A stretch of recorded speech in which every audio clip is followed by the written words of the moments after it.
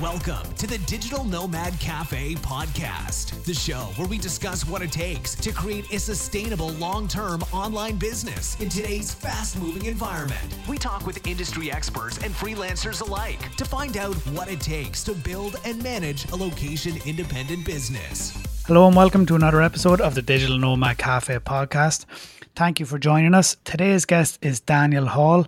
Daniel is a freelancer, an author, and has been very successful at using Upwork to help grow his business. Daniel, welcome to the show.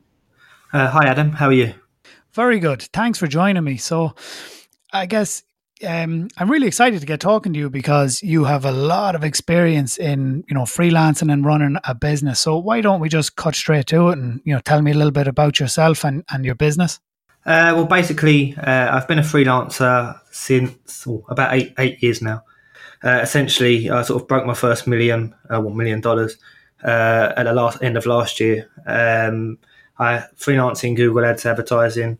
I've done a lot of stuff on Upwork, a lot of stuff outside of Upwork. So Upwork is only about 300,000 of but that's still quite a lot of money. So yeah, I sort of have people approach me all the time, and I'm top rated on Upwork. Yeah, and that's a stellar. I'll make sure to link to your profile. Dan H is the name if anybody listening just wants to search, but they'll be in the show notes over at the Digital Nomad Cafe podcast. And I think you can click the links now out of Spotify and everything. So I mean, it's easy to link people up. So I guess, can we wind it back to why did you start working online? What was it about working online that appealed to you? And why specifically then did you go into PPC? So my history is quite different than most people. So I basically left university, ended up working for West Ham United Football Club. Was there for a few months. It's the club I support. And sort of when I was sort of emotionally attached, I sort of got too invested in it. So I decided it was best to leave there. Sort of had Google approached me. I put my sort of CV online and they asked me to go to Dublin and have an interview. I basically said to them, look, I don't want to be here more than a year. I'd like to transfer back to London after doing my 1 year, because in the sort of forms and sort of the interview specs, they said after a year you can transfer if you like. And the guy sort of having an interview with me said, oh, well, do I really want to be training someone up and after a year they leave? And I was like, fair enough. I'm probably not the best fit for you then. And we sort of agreed that there was no point sort of going on with the interview. Which I know sounds quite weird, but at the time I was quite settled in London, had sort of a long-term girlfriend, pets and stuff. But for that interview, I sort of did the exams for Google Ads, or Google AdWords as it was at the time. So I had sort of a bit of a background sort of knowledge of it just by doing sort of the exams. So I sort of studied for the exams just for this interview. So after that, I started applying for sort of Google Ads management jobs and got one in Essex. Was there for about a year and then decided that it wasn't for me, not so much Google Ads, but just working for someone else. I was on maybe about 20,000 a year and I'd just done a master's, which had cost me sort of the same amount of money. I'd sort of just given away 4 years of my life at university, been in lots of education, and thought, I'm the only person managing this stuff for this client. He's earning sort of 100,000, 120,000 out of what I'm doing a year. And I'm earning 20,000. If he can do it, why can't I do it for myself? But it wasn't so much that. It was I wanted something bigger. I didn't want to just be working for someone. So I actually didn't quit to become a freelancer. I quit to start a startup. So me and a guy there who was a web designer, we'd come up with some ideas and we've designed a landing page. And I actually met with someone called Mark Pearson. He started My Voucher Codes website and he's sort of very successful. He's worth about £60 million, I think. And he was a really nice guy. And we talked about my project and he was basically just saying, well, get it a bit further along the line and then we'll sort of talk again. So I hired a web designer from Upwork. He promised me everything would be completed in 30 days. He gave me a whole sort of a plan on this day is going to be this and this day is going to be this and this will be this and this will be this. And about 3 months down the line, he wasn't even sort of 25% finished. So I'm sort of sitting at home, sort of twiddling my thumbs, thinking I've got no money left. What am I going to do? So I thought the only thing I can do is sort of get some PPC working, some Google AdWords working. So I started emailing sort of people on Google. So I'll type in random stuff on Google, like I don't know, trainers and horses for sale, and just throwing a shotgun out there and seeing where it lands, you know. yeah, just typing in anything that fell into my sort of head, I would type in, and if I see a bad advert, I would go on their website, find their email address or their contact form, and tell them basically, look, your advert's not that great. I can do them a lot better, and sort of design the advert what it would look like. I got a few emails back, as you can imagine, that weren't complimentary. Your typical cold emails are like, screw you. Yeah. So obviously, if you're criticising someone, especially if you're criticising someone and they actually have an agency or they have sort of a manager at their company at the moment, I got a few back saying, "Oh well, X, Y, and Z," and yeah, it wasn't very nice. But I got sort of one hooked, which actually sold horses, which is why I sort of brought that up. And she was my first client. Basically, I think I only earned £600 from her, but I built her campaigns, helped her with some improvements on her website. And yeah, we only had her, for about 3 or 4 months. But she was the start, and that £600 sort of helped a lot. Because when you've had no money, that sort of really helps. I wasn't getting too many hits. I was getting maybe 1 or 2 a month by sort of cold emailing people, and I thought there must be a better way to do this. So I thought it's better to use the freelance websites, because people are there actively looking for someone, and you're actively looking for work. So approach people that may or may not be looking for something when you know there's a platform where people are looking for people like you. So I signed up to People Per Hour, which I've used before, and I signed up to Elance, which is Upwork now. Upwork basically Elance became Upwork a few years ago. People Per Hour, I picked up my first job. It was a bit of consulting. I think it was like £40 an hour just for phone calls here and there. And to be honest, the quality of client on People Per Hour was quite high. The problem I found was there wasn't many of them. So you might have had 30 or 40 jobs a day on Elance and only 2 or 3 per day on People Per Hour. So to build a business on People Per Hour at that time, I don't use it now, so it might be different. But at that time, you couldn't really build it, because if there's 20 people going for 3 jobs a day, you'll be lucky to pick up 1 job a week. But on Elance, there was maybe, 30 or 40 people applying for the same jobs when there was 30 or 40 jobs a day. So you were sort of guaranteed to get 1 or 2 jobs a day on Elance, rather than getting maybe 1 a week on People Per Hour. So what did you do to stand out at that point? You know, like when you were beginning, you didn't have much of a profile. I know this is where a lot of people struggle at the beginning, you know, when you don't have, like, you know, as an employer who hires off Upwork, you know, one of the first things I do is go to the filters. Must have 100 hours, must have this. Like, yeah. I literally don't, like, respectfully to the people listening, like if I'm hiring, I typically put those filters in place, and a lot of people will. So what did you do to stand out at the beginning with regards to pitching these people? So basically, the main thing I did was I would link to my blog, and I would say, look, I'm brand new here, but you can see I've been writing a blog for, 2 years I've been writing it. It's not up anymore, but at the time it had articles about usability of websites. It had all ideas about sort of Google AdWords, and I don't know if you're that familiar with Google AdWords or Google Ads as it is now, but there's a big thing called SCAG, which is sort of you put keywords in your own ad groups. That's something I've been doing for sort of 9 years now, and something I used to talk about 9 years ago. And it's something that you see in sort of blog posts now. People say, oh, you must be doing SCAG and X, Y, and Z. And it's like, well, I was sort of promoting that 9 years ago. Yeah, so I'd sort of tell people to read my blog, and I got a hell of a lot of people come to me and say, oh, I've read your blog. Yeah, it's really good. I'd like to give you a go. But it wasn't just that. I would sort of avoid the people who wanted a new account built. I would sort of approach people who had an account, and I would say, okay, I'm prepared to look at your account for free, tell you where you're going wrong, audit it, and if you'd like to use me, use me. If not, you've got some free advice here. So I wouldn't actually do the job for free, which I don't advocate doing anything for free if there's an actual job there, but actually doing an audit to win the job.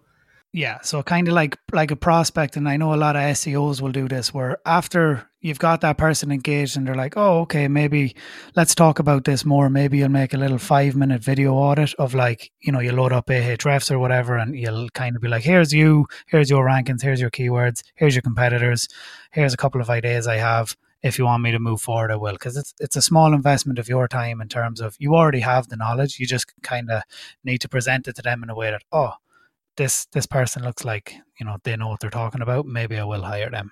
Yeah, exactly. So I was quite lucky that most of the people going on to sort of Elance at the time, or Upwork now, their accounts were really bad. So I could pick out maybe 10 or 20 things they were doing bad, and things that they could sort of change within 5 minutes. One setting they could change that could sort of, I don't know, reduce their cost per lead by £1 or whatever. Yeah, I was able to sort of do a lot of that, and there wasn't one. Oh, I've never ever done an audit where I haven't actually picked up the work. So that worked for me when I first started. And something I sort of tell people is the first 10 sort of jobs you get on Upwork, I think, is very hard to win. So even if you've got 2 or 3 feedbacks, people look at that and think, well, we've only got 3 feedback. I can't really trust that. And you might only have sort of 8 feedbacks. I think sort of 10 is the sort of tipping point where people start to think, okay, well, if he's done 10 jobs and he's got 100% feedback out of 10 jobs, he obviously knows what he's doing. So for those first 10, I sort of did the audit. So I was sort of linking to my blog, etc., and sort of really going for the job. So not much lower, but I would sort of bid a bit lower than I do now, and just really put everything in to win the work.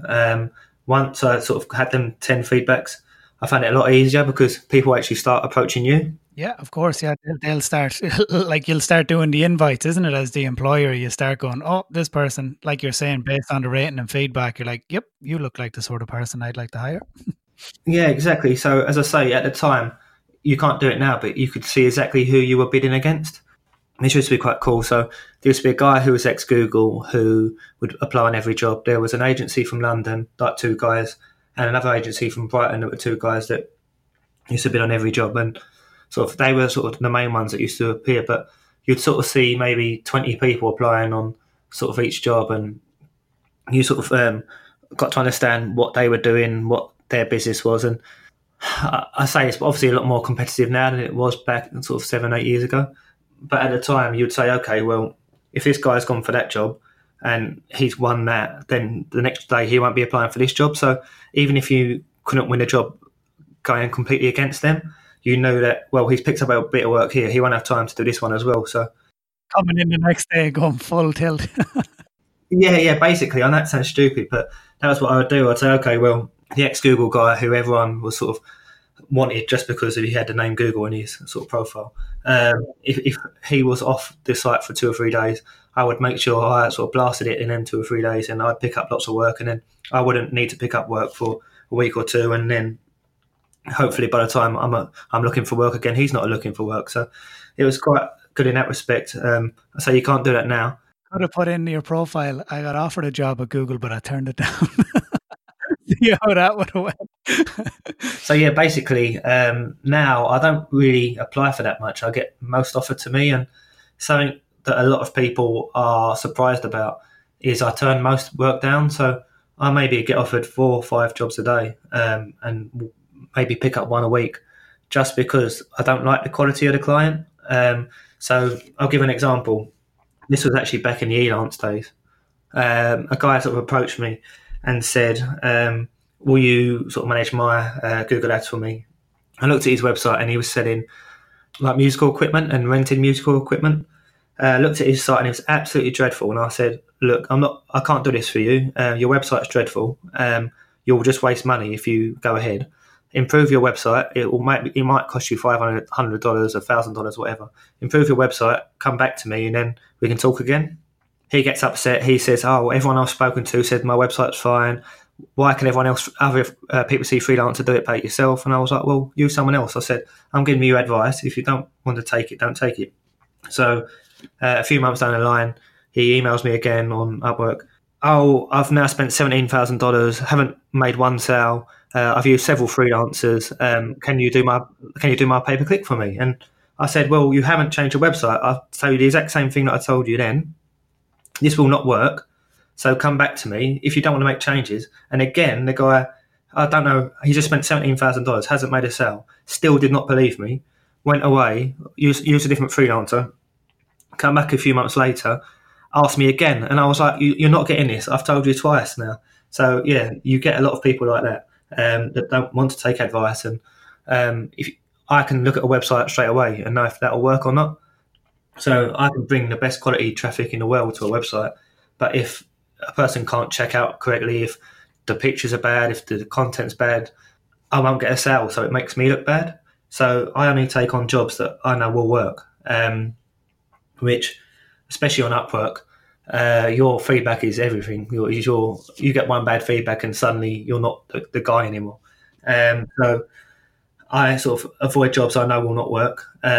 This is going to sound really, really stupid, but I avoid most people that ask for a phone call, which I bet you haven't heard before. But no, typically it's get them on the phone so you can close. So most people want a phone call, so I try to avoid them, because what I've found is someone that wants a phone call will end up wanting phone calls regularly. So they are the people that will take a lot of your time.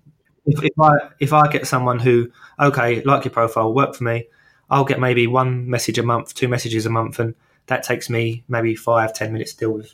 I get the guy out who wants a phone call. This is because PPC is more like, leave me alone, let me do my thing. I understand what we're trying to do here. It's not about you needing to explain yourself and why you're doing everything to that client. Is that what it will be? Yes, exactly. So whereas I've actually got a guy at the moment who only sort of agreed to take his call because he's spending quite a bit of money.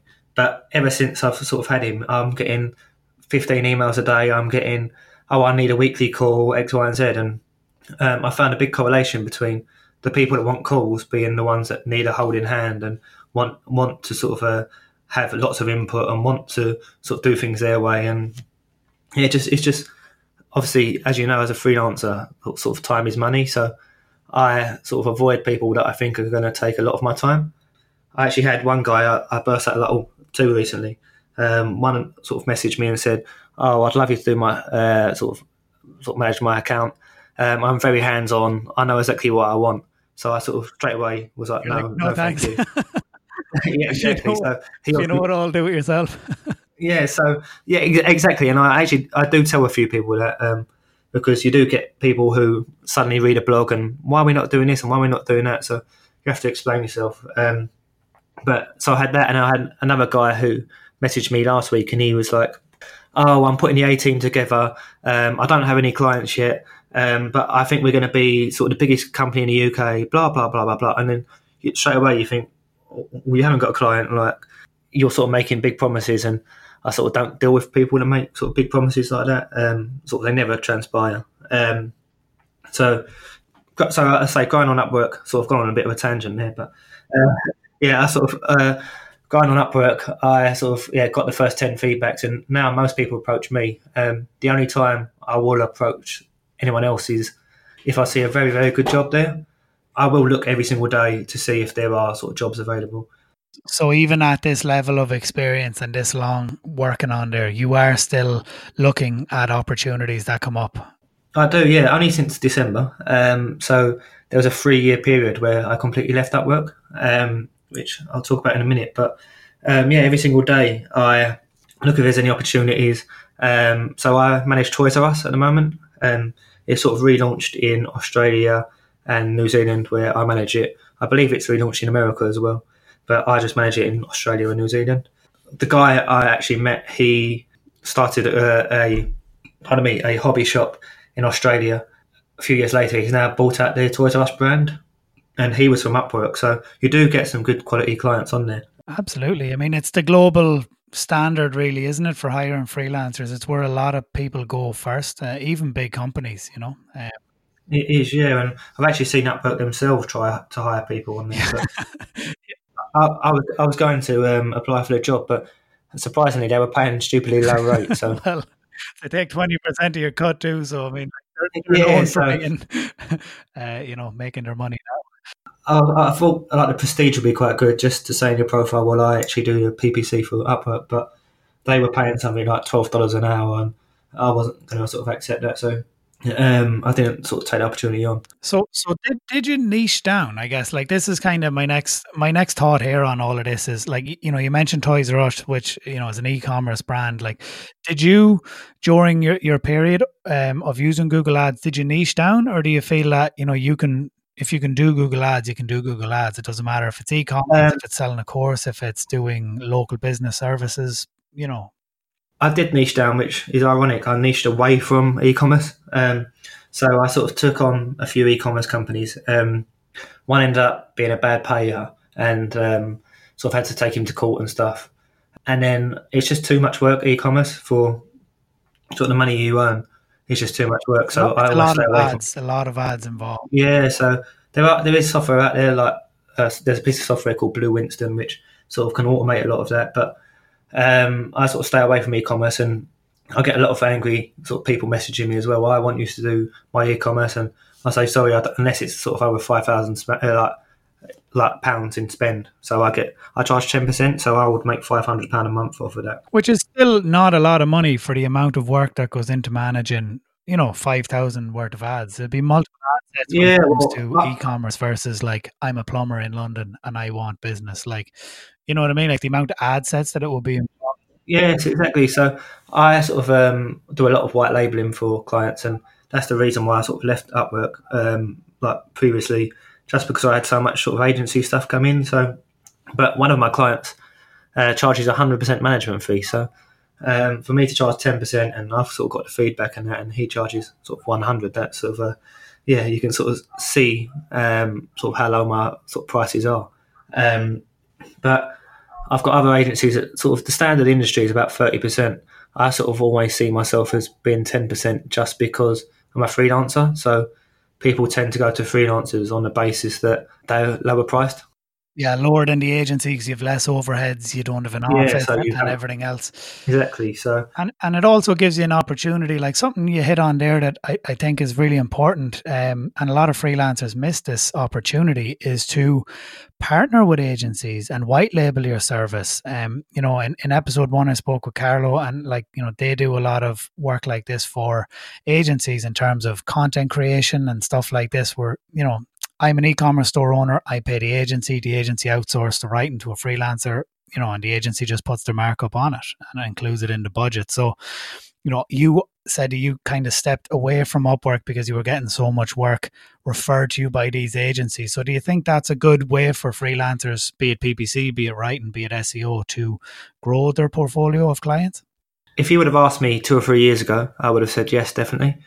There's sort of certain downsides to working with agencies. So the upsides are you get a constant stream of work. As I say, I came off of Upwork because I just had too much work I could cope with. So getting any more from Upwork, sort of, I just physically wouldn't have been able to do it. With agencies, you also find another benefit is that sort of, if I'm taking on a new client and X, Y, and Z, they ask lots of different questions. The agency owner will sort of deal with the client directly, opposed to me, and I'll sort of reply to him. And after he's heard the same answer 2 or 3 times, whenever a client asks that, he'll be able to answer it directly. So you actually end up in a relationship where the agency owner is sort of being filled in the email. So they'll say, well, I don't have to ask Dan that question because he's already answered it 10 times. It's the same answer all the time. So I'll just give the client that answer. So it gets to a point where they understand what you do. They start to understand it, and you get a lot less emails, and it just becomes an easy relationship to have.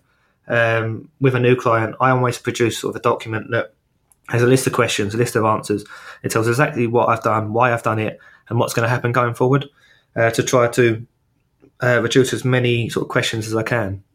But with that agency relationship, alongside doing that, the regular questions that will come up that are not on that sheet, the agency owners have actually asked that, sort of answered that for the client. So that's very good, and so you make friends with these agency owners, and yeah, it just becomes. And they also do a lot of like what I would call the grunt work, in terms of like they're doing the proposals, they're doing the pitches, they're doing, you know what I mean? They're managing a lot of it. They only come to you when like the person is sold, they've agreed to pay, you just got to deliver on the work. And that's where there's a power in you know, becoming affiliated with some of these agencies where they can, send you to work essentially and remove, like a lot of times people struggle with the proposals, with the pitching, with, that side of the business. And this is when joining or becoming a part of an agency in terms of the think of you when they want to outsource some of the work, that, it's a powerful position to be in and a good position to be in as a freelancer sometimes. It is definitely. As you say, save you a lot of time. You don't have to do any selling whatsoever. I would sit there and I would get 5 or 6 sort of jobs come through a week and just, can you do this? Here's the sort of proposal. Here is what you need to do.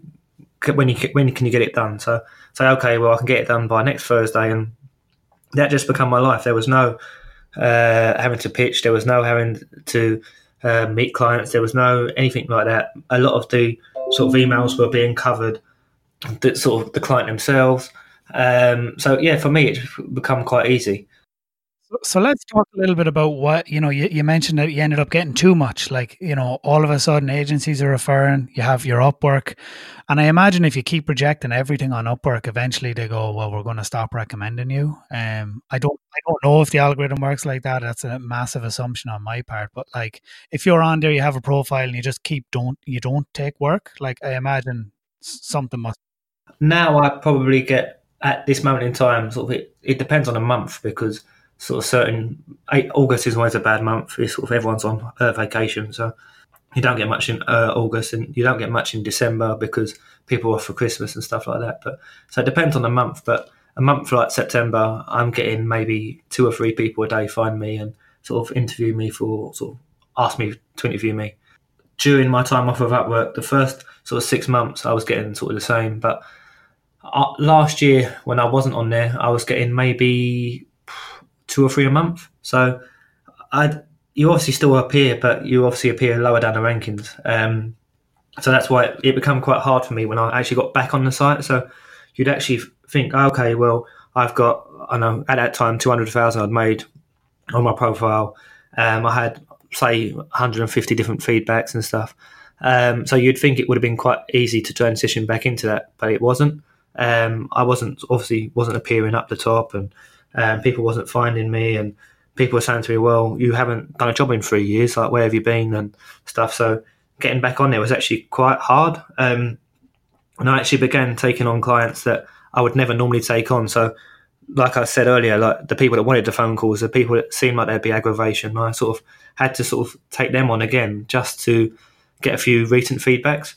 This has come up before as well with some other freelancers on here saying that, like, when you're talking about showing up higher in the rankings, that'll be based on completing jobs and accepting jobs as well. Like, that being a factor that contributes to this. So like you're saying, taking a 3-year break, even with amazing feedback, somebody who's maybe made 10 grand but has taken, a lot of smaller jobs recently, they would feel that maybe that's the better person to recommend because they're being active. So, coming back in, you had to do this. You had to just take some jobs really and get your, whether you like the niche, the client, the industry, you just had to get your, get some momentum going again on the platform. And did it take you long, do you think? So I got back on there in December.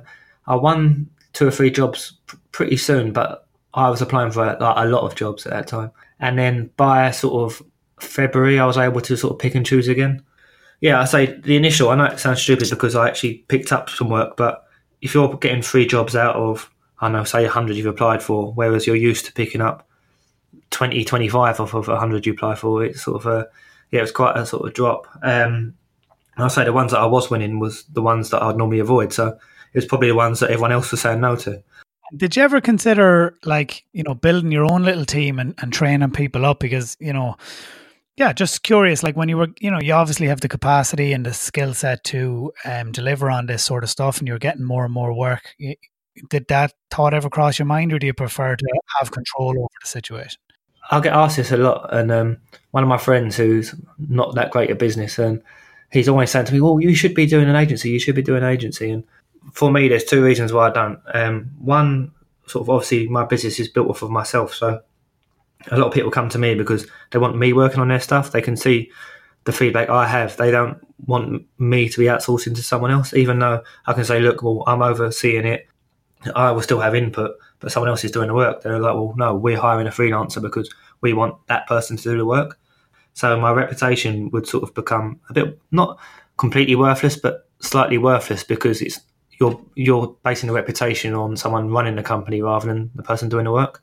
And the other reason was, again, it's going to sound quite funny, I don't actually enjoy Google Ads, so I don't actually enjoy what I do. So I enjoy the money, I don't enjoy the actual work. So for me, I say how I got into freelancing, what, as I explained earlier, was sort of I did it because I needed the money at the time, and because I was earning so much money, I continued to do it. But it's not actually the long term goal to continue sort of doing sort of Google Ads management. So I'm sort of branching out into sort of becoming an author and trying to write other books and stuff. So yeah, until I found something that makes me the same amount of money, I'll continue to do it. But it's not something I want to do long term. And again, that sounds stupid because I've done it for 8 years, but I spent 8 years trying to find something different. So, well, I mean, you could always try and put your knowledge into a course and sell that too, you know. Yeah, I actually did. I did a Udemy one a few years ago, and at that time I'd only just started out, and I think I'd made I think it was the first year that I'd sort of broke the 100,000 like for the year, and I'd sort of done it as like, oh, learn how I sort of made 100,000 for the year, and I think I got 2 sales. So not that great. So. Well, fair enough. Like, it's hard. I guess there's a whole process to building and launching and selling courses. You know, it's not an easy thing to do, and anyone who says it is probably selling you a course. You know. Yeah, of course. But look, let's talk about the authorship. So you've written 2 books, and there's another one launching as well. Yeah. So the ones I wrote before were I sort of put my name to them, but essentially what I did was got lots of different people from Upwork and paid them, I know, $100 each to sort of have a sort of a list of answers and questions. So it would be an SEO team that say, okay, well, what would be your top recommendation to do for SEO? And it'd be a web design. What would your best user experience tip be, and stuff like that? And it was just different questions like on a business perspective. And then I did the same on a sort of freelancing perspective, where I got lots of people to sort of answer questions about their freelance journey. So a bit similar to sort of this podcast, but in book form. And that was about, 5-6 years ago now. And then at Christmas time last year, I just sort of decided that, look, I've been moaning about not enjoying what I do for a while. Let's try and sort of get into other stuff. There's obviously millions of freelancers out there. Everyone wants to earn good money. I've earned over $1 million as a freelancer. So why don't I tell people how I've made that $1 million as a freelancer? So I've basically gone through sort of step by step, explained why I've written a book. I've explained why you might want to read the book. I've explained how you get jobs, how you get a job on Upwork, how you get jobs outside of Upwork, how you keep clients happy, and even the mental side of it. So I'm not going to lie, I was quite struggling at the end of last year, and so I've brought in little changes to my life this year that I sort of mentioned in the book. So I would always read my emails the second I woke up, and I've got clients in Australia, which probably 80% of my clients are Australian. So I was waking up to 15, 20 emails a day, which I still do. And if you get that many emails and say 3 or 4 of them are bad emails, you wake up in a bad mood immediately. I would sort of lay in bed, read this, get out of bed, be angry, get on the laptop or the computer. And it wasn't just a great start to the day. So no, absolutely not. It's important to put those filters in place to try and save yourself.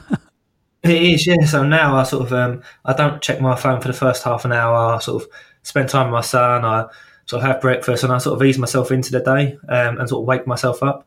I found it's just a lot easier to deal with things when you're awake. So I found in the evenings as well, just something similar that I turn off all notifications for email, even Facebook Messenger, everything off my phone now, because I was finding similar to that. You might get a notification at 11 o'clock at night, and the next thing you're lying in bed thinking about it, and you're not affecting your quality of sleep, which affects your work the next day. So it's important, I think, to set some filters around what you will and won't do, especially as a freelancer, because it never ends. You might have been pitching, you might have been messaging somebody on Facebook, and now they want to talk with you. And, you never know.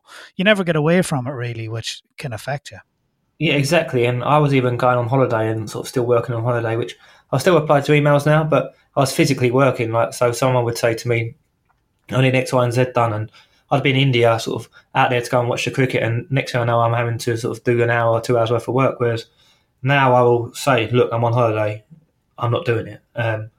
Whereas I'd always felt worried to say that before, but I think people do understand. I think it's more yourself thinking that they won't understand.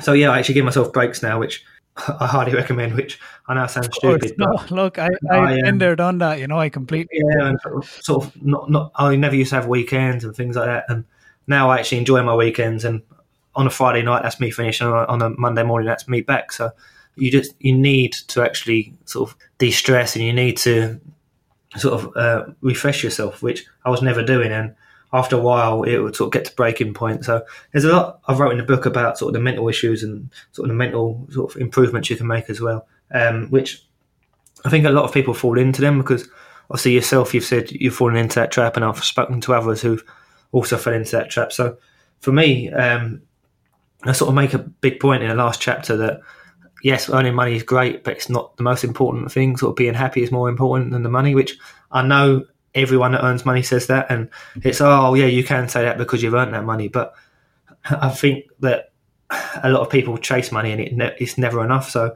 you make 100,000 a year, you then need to earn 120. And once you made 120, you need to make 150. And you're never happy chasing that money. You just need to sort of find where you're happy and sort of just chase that happiness instead. And for me, I'm now sort of reducing my workload and sort of reducing how much I can earn just because I'd rather earn 30 grand a year less or 40 grand a year less just because I want to have holidays, I want to enjoy my weekends and I want to be happy. Whereas before I was just putting everything into my business and it's not happy. It's not sort of healthy for relationships either. So no, I totally agree. But I guess as a freelancer and as you progress and get to a mature stage of your career, which you will be in, having been a freelancer now for 8 years, you can reduce the hours you work and increase your rate. And like you're saying, pick and choose more who you work with, and over time, work like you're saying, work less, but do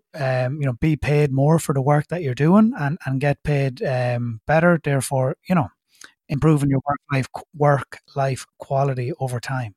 And something I'd sort of always tell people to do and tell freelancers to do, and it's how I built my business, was taking on the small clients. So I would rather have 200 small clients earning me £100 a month or £50 a month or £20 a month, because you've then got a sort of a stable stream of income, and if you lose one, it makes no effect to your business. So if I lose a client that's earning me £20 a month, that makes no difference to my life. If I lose a client earning me £5,000 a month, it makes a big difference. But I've always built my business that way, and now I'm sort of gone the opposite way because I feel like I've got to a stage where I don't want to be working as much anymore.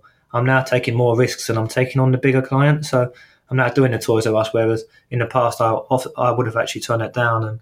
And I've got sort of only last week I've got it's one of the Fortune 100 companies. So it's white labelling for a client in Australia, but that's quite a huge spend. Brilliant. That's where you want to be. I'm just going to sort of aiming for the big stuff now, and I'm trying to get rid of the little stuff. So yeah, so if I haven't got 100 people emailing me a day, well, instead I've got 5 people emailing me. I'm now going for the sort of higher risk of sort of losing stuff, but just making my general life better. I mean, I get what you say. It's very relative in the SEO world with people who work with, especially local SEO clients. When people start out, I know in America they're always like, oh, try and get somebody $1,000 a month or $500 a month, or even in Ireland it might be like €300 a month for like a small local business, and you'll build up a little portfolio of these. But after a period of time, one or two things happens. Either everything's running smoothly, and you'll always have a churn rate no matter what your business is. It'll always be a percentage of people who, just stop paying you for their services or something. So there's always going to be a bit of a process there. But yeah, as you get more confident, as you get more skilled, you tend to go for those bigger clients, because instead, you start to have this mindset of, well, what if one client paid me as much as having 10 small ones? That's a lot less headaches over time. But then, like you're saying, the risk in terms of if that client then pulls out, it's a much bigger risk to your bottom line. So it's about having the systems in place where you can, I guess, mitigate that, or at least plan for it should it happen. Yeah, so going back to sort of negatives of working with agencies, As I say, I built my business on the security of always working with small clients, that if I lost one, it wouldn't make any difference to my life. But then last year, it sort of happened that all my agencies at the same time, something happened with them. So I had one guy who was bringing me, I know, only 3 or 4 accounts a month, but still a steady stream of sort of clients for years and years. And he decided he wanted to go into mortgage broking rather than being an agency owner anymore. So still had his clients that he had, but he brought no new clients in. So that was like a stop of income stream. Two clients both had children. They basically took a break from their businesses. So you're sort of reliant on what the agency owner does in their life.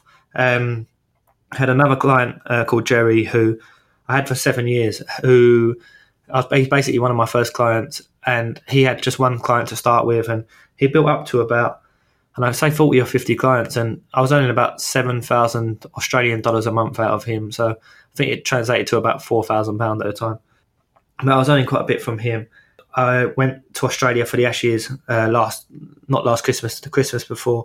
I met him out there and was speaking to him for quite a while, and we got on really well. And I say we'd effectively been friends, and he knew that I just bought a big new house that had quite a big mortgage on, and I had a baby being due in March, and he was going through some problems, and he was sort of trying to grow his business even more. And so we had these discussions, and he promised me that he's going to get X, Y, and Z clients, and he's now working with someone who owns most of the McDonald's franchises in Australia, and because of that, he knows all these different businessmen, and we was going to get super, super rich and all that sort of stuff.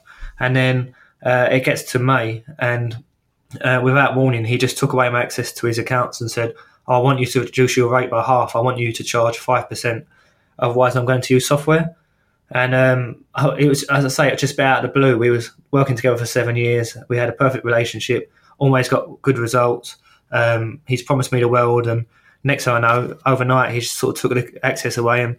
And as you can imagine, I'm not going to do sort of half the work for the same amount of work, half the money for the same amount of work. So I said no, but to sort of lose $4,000 overnight was quite a big kick in the teeth, especially when, as I say, I just got a new mortgage and a kid born and stuff. Yeah, so that's a horrible situation to be in. I nearly have a pain in my stomach hearing that.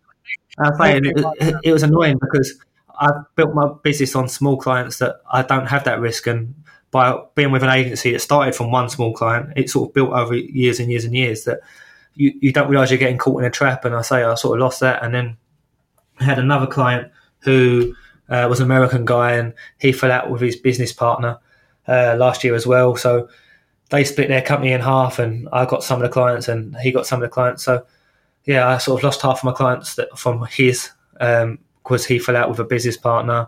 I've had another client who was earning me about £3,000 a month. He got arrested on a sexual charge last year, put in prison overnight, and that's his business gone. So I sort of like in 1 year I had all these agencies, things going wrong, and I was like, oh my god, like I can't believe it. And where I was earning, I think my best ever month was £21,000. It went down to about 9,000, which I know is still great, but I've got sort of when you earn a lot of money, you spend a lot of money. So I've got quite a lot of bills. So yeah, that was quite stressful, just having sort of a huge mortgage, a new kid, and all this stuff to pay for.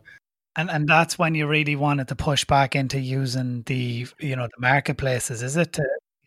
Yeah, so I went back to Upwork, and I sort of now stay away from agencies. As I say, like previously, I recommended them like anything, but I say you can't control what's happening in other people's lives. So a guy gets arrested, you've lost it. A guy decides that he wants to try a bit of software, you've lost it. A guy falls out with his business partner, you've lost it. I've had like the business coach I mentioned earlier who charges 100% management fee.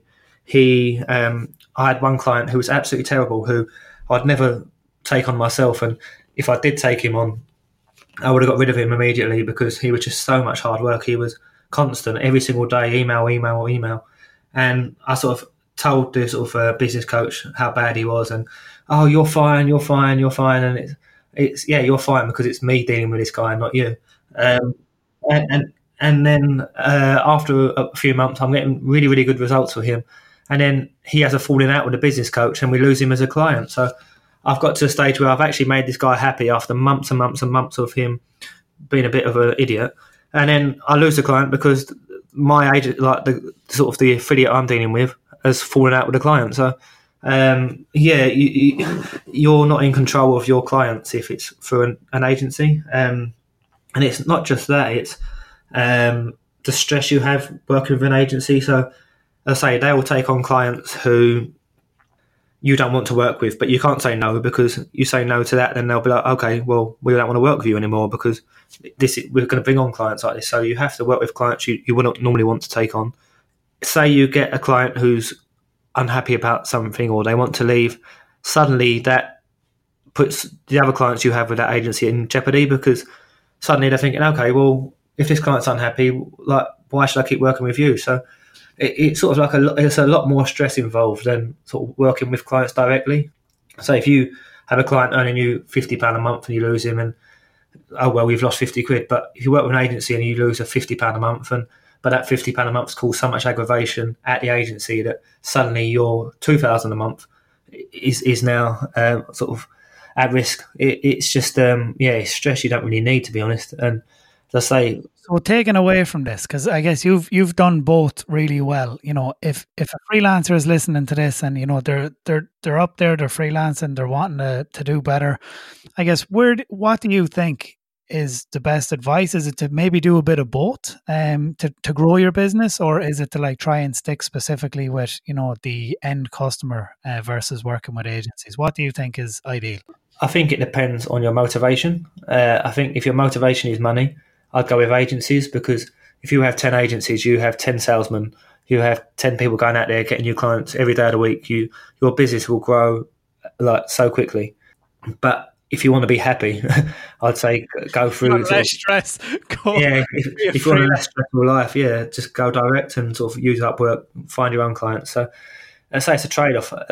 Obviously, the world we live in, everyone wants money, so the majority of people will go for the agency route just because that's where you're going to earn your most money. And a key caveat here as well is that, you know, you delivered the work, you weren't farming out the work, where some other people, like, you know, content just comes to mind, or even link building, where, like, you know, people often work with agencies, but like, you don't deal with, you know, if I'm selling content to an agency in the UK, it's not me writing the content. I have somebody else and I just have a markup on them, and then the agency has a markup on me, and so long as everything is of a good quality and everything is delivered on time, the world keeps spinning. You know what I mean? Yeah, and something like that you can scale. But when you're talking about you actually individually, the person, are delivering on all work that comes through, you know, you're putting you know, there's a capacity at the end of the day. Really, you have a limited capacity and a limited bandwidth, and as well, I mean, in a way, a limited motivation. Like you're saying, money is motivating to a point, but then when you're working 16 hours a day and 7 days a week, all of a sudden it's not necessarily about the money, because your head is fried,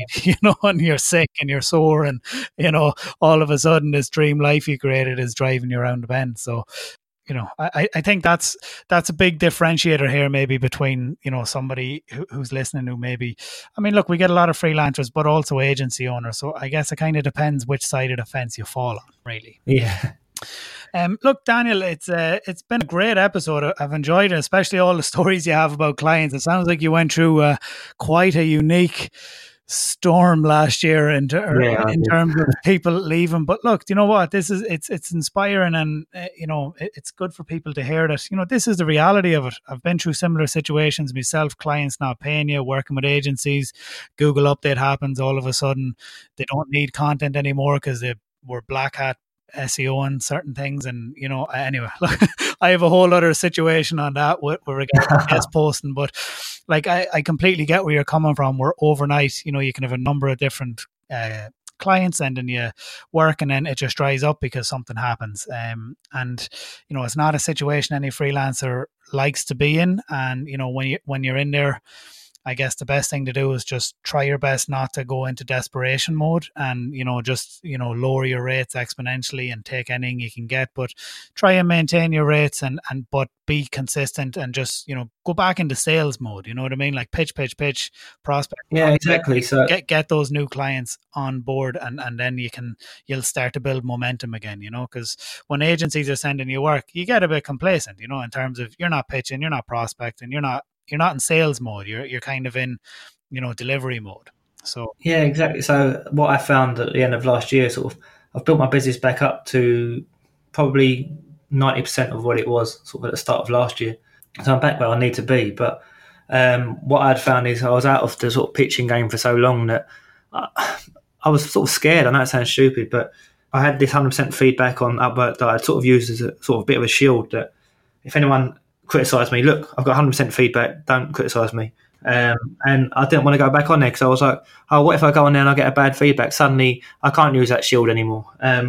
But luckily I've been able to go back on there, and this year every single one's been sort of 100% and I haven't had problems. But I sort of should have gone on there like sort of August time last year, May time, when all that stuff was happening. But I sort of only waited until December just because I was worried about going back on there. And so when I first started back on there, I know obviously I hadn't pitched for years and stuff, but I was sort of editing my sort of proposals every single day because I was testing, this isn't working and this isn't working and this isn't working. And I kept testing until I found something that worked, and I sort of kept that proposal now that I know that it works. But what I've always done in the past as well is if something stops working, sort of then test stuff again and try and change stuff and whatever. So yeah, it was sort of a whole new sort of learning experience again last year, because I didn't have the sort of pitches that I put together on Enance years ago. I had to sort of start from scratch and write up why someone would want to work with me and stuff. And it sort of goes into a different